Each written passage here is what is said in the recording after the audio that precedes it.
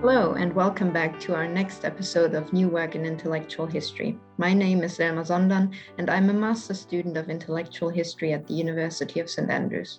Today, I continue my conversation with Dr. Montserrat Herrero about a comparative perspective on the political thought of Carl Schmitt, John Locke, and Thomas Hobbes, this time with a special focus on the method of political theology.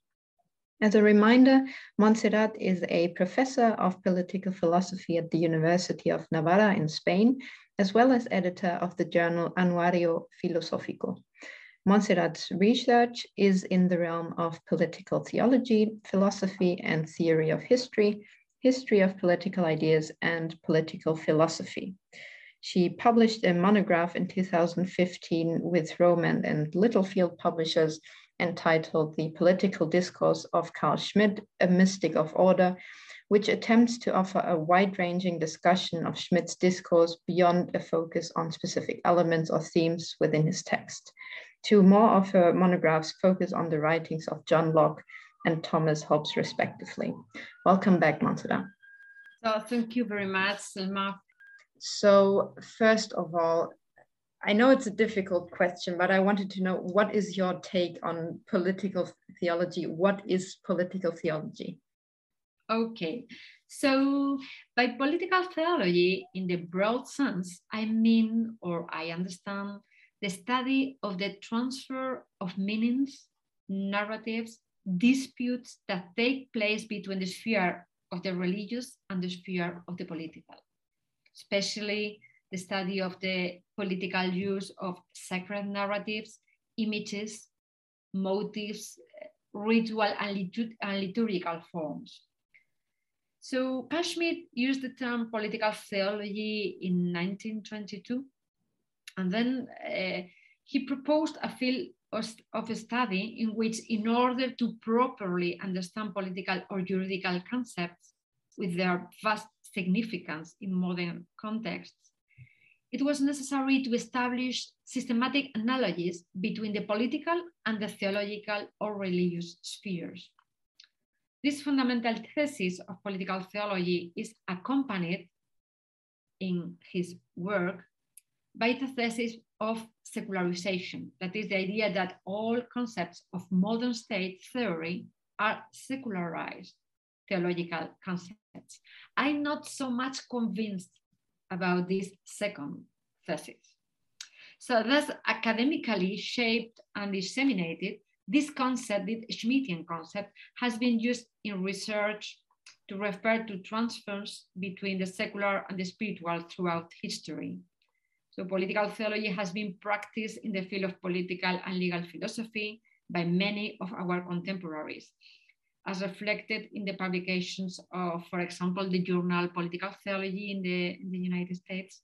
So, but also in the field of theology, as for example, in the case of Henri de Lubac, or in the field of history, as in the case of Ernst Kantorowicz, who was, we don't know if he was or not influenced by Carl Schmitt, but in any case, he practiced incredible, interesting in his books, these political theological motives. So today we can consider political theology like in a broad sense, in very broad sense, as a critical discourse in the humanities that is widely used in the academic world. Yeah, and you just said that, well, practically political theology was a concept to talk about the modern state, but I would like to take it back to the early modern period and ask you, do you think that the method of political theology can also be found in Hobbes and Locke, and how is political theology constructed in both? Exactly, in my view, so political theology also has been practiced in early modernity, and also in Middle Ages, and also even in ancient times. But okay, in different ways. That is the thing, no? In the case of Hobbes and Locke, the interesting thing is that they practice it through the interpretation of scripture. Mm-hmm. So as I wrote in my article on the philosophical Bible and the secular state, most scholars see Hobbes, Spinoza, and Locke as the philosophical founders of the modern secular state, early modern secular state. However, the modern state was the result of the philosophical interpretation of the scriptures. In which sense? So, these enlightened philosophers sought to undermine the power of the churches and claim greater freedoms for the state by appropriating a particular interpretation of scriptures. Mm-hmm. And this is really incredible. So it's incredible to see how Hobbes, Locke, and Spinoza written so many pages interpreting the sacred scripture. For me, it was really funny, no? So, yeah, you just mentioned that you also include Spinoza in that research, that more recent research. You said that he counts also as one of the founders of the early modern secular state. Is that why you chose to include Spinoza on the side of early modern thinkers of political theology? Yeah, so he was actually one of the first to use the expression in his political theological treatise, 1670. So really the aim of Spinoza's treatise on the Reformation of the Understanding, one of the most important books of Spinoza, was already practical. He began that book in 1662. It was probably the first work he wanted to develop, but in the end, it was left unfinished because of the urgency of writing his political theological treatise. Spinoza was urged to free the state from the religious confessions and the individual from the power of the churches in order to legitimize Jan de Witt's policy in Holland against the tyranny of the House of Orange and the theocracy of the Calvinists. So this text is a classic that influenced the entire scriptural movement of the following centuries. It is in fact a treatise on the interpretation of the scriptures that seeks to unite political and religious power in the figure of the civil magistrate, always, of course, while preserving what he called the libertas philosophiae. But yes, he was one of the most important. Okay, I want to also come back to that point of interpreting scripture later. First, I wanted to know, how does the freedom of the state differ from freedom of the citizens? What's the distinction here, particularly in Hobbes and Spinoza? And does Locke share a different view, and how does he differ? So using Isaiah Berlin's now classic distinction between positive and negative liberty, we can say that the state has achieved a broad positive liberty to do what is necessary for the peace or for the salus publica, while the individual has liberty in modern state only in what is not commanded by the state law or by enacted law. And this is especially explicit in Hobbes' approach because the state is above the law. Whoever can suspend the law is above the law, he would say. No? So Spinoza thinks that even if for the sake of peace and security, the right to one's own liberty has to be given up in general, there is always a part of that right that is reserved to the individual, which is in particular the right to judge and express one's opinions in private about what one judges to be true or false, good or bad. The most violent government is one in which opinions, which are everyone's right, and which no one should ever give up, are treated as a crime. Freedom of judgment should not be handed over to the state power. The democratic state that prohibits freedom of judgment would also become tyrannical. In democracy, indeed, every individual gives up his right to act by the sole decision of his soul in order to live in peace, but he does not give up his right to reason and judge. So, as I have already pointed out, Locke's approach leaves more room for the positive liberty of individuals insofar as it limits the power of the state over property. So this is why he admits resistance to civil power on occasion, particularly when civil power assaults property. But there are also glimpses of exceptional power, political powers, as in the case of the prerogative, that is the power to act at will for the public good without doing so in accordance with the law, and even contrary to the law in certain cases.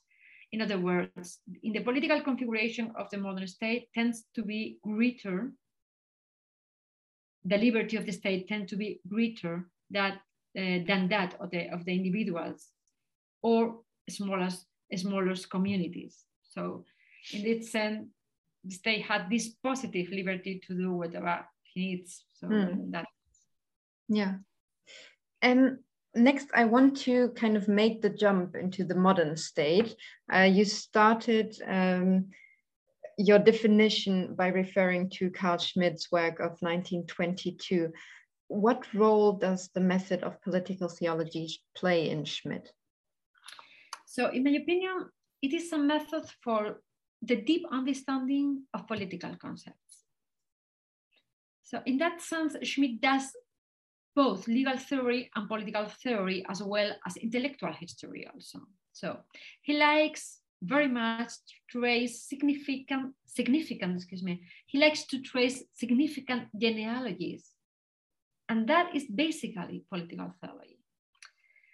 Already in his 1921 book on dictatorship, he traces sotto voce a genealogy of the idea of the constituent power of the people. And there, at least, he already establishes two theological political analogies, that of the plenitudo potestatis of the Pope, which is transferred to the extraordinary powers of the magistrate, which the literature of the Arcana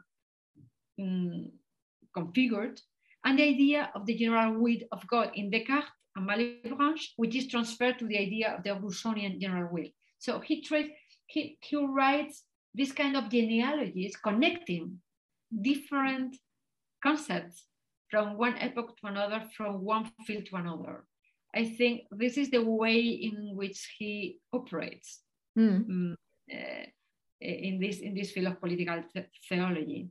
So the same is true of the analogy between the miracle and the exception, which he makes in the book Political Theology, or the analogy between the acclamations in the church and in the political sphere, which appears in the theory of the Constitution, or in the book about referendum and petition for a referendum. So, and Schmitt's entire work is full of such analogies.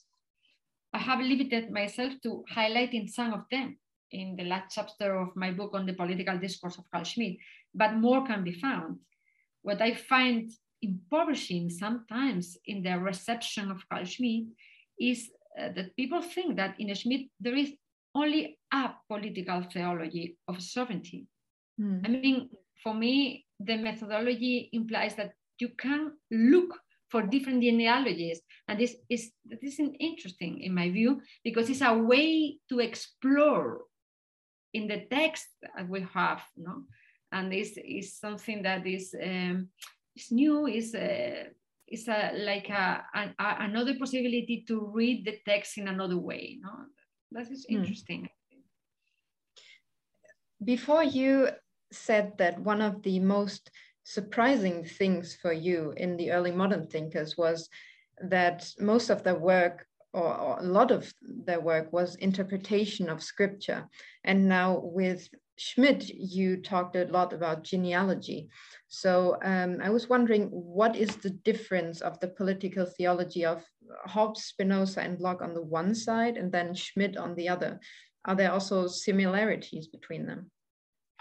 So I think that they are similar, that they transfer meanings from one sphere, the theological, to another, the juridical, political, and sometimes vice versa, from the juridical to the theological. That this gesture is important also in history. So, but they differ because Schmitt establishes genealogies of theological and political concepts as they have been considered in the sphere of metaphysics or natural theology, but he does not claim to be a theologian. So in fact, this is one of the things he reproaches, for example, to Donoso Cortés for. In some of his letters, he points out that he is not a theologian, nor is he interested in being one, nor does he rely on theology to legitimize political actions. However, Hobbes, Spinoza, and Locke, they act as theologians insofar as they defend a certain interpretation of the scripture, which they consider to be true. So that is what I coined the expression, the philosophical Bible, to refer to their interpretations, because they claim to be true the interpretation of the scriptures they made. So I mean, they act as theologians more than Carl Schmitt.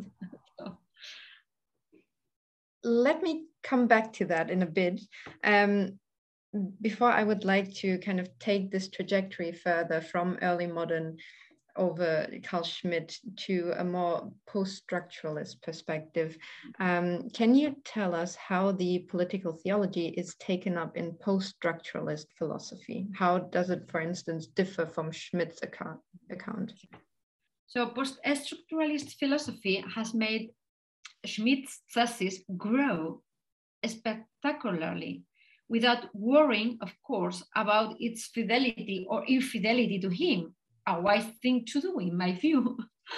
I am thinking, for example, of Foucault's genealogy of confession in the Gouvernement du Vivant, or Derrida's forgiveness as a true theological political site, or Agamben's paradigm of political economy, or Nancy's a theology.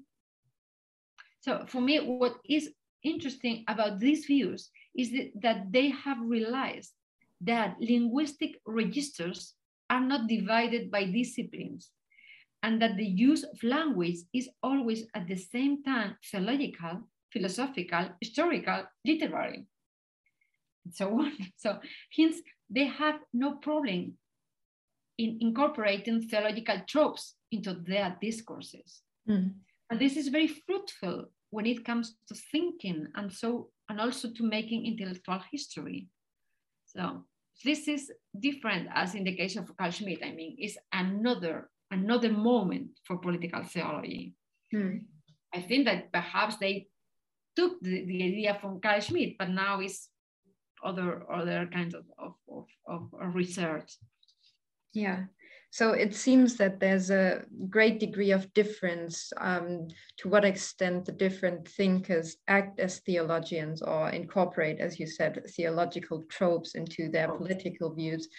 I stumbled upon something that you wrote that I wanted to ask about. What do you mean by the sacralization of the political? Yes, it's very shocking, this expression.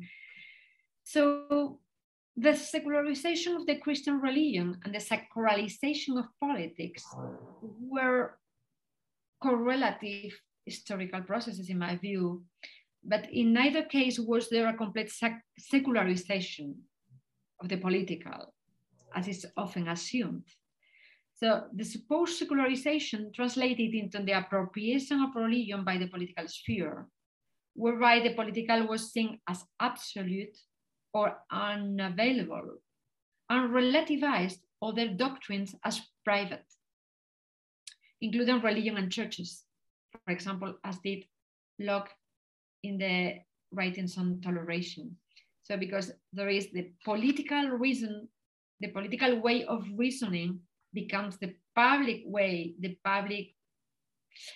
of reasoning, and then the other ways, for example, the religious ones, for example, become private. So the political magistrate thus became the supreme authority in all matters relating to religion. Political reason became sacred in the sense of untouchable or even dogmatic, because it is what is considered publicly the truth in a sense. So there is some political dogmas.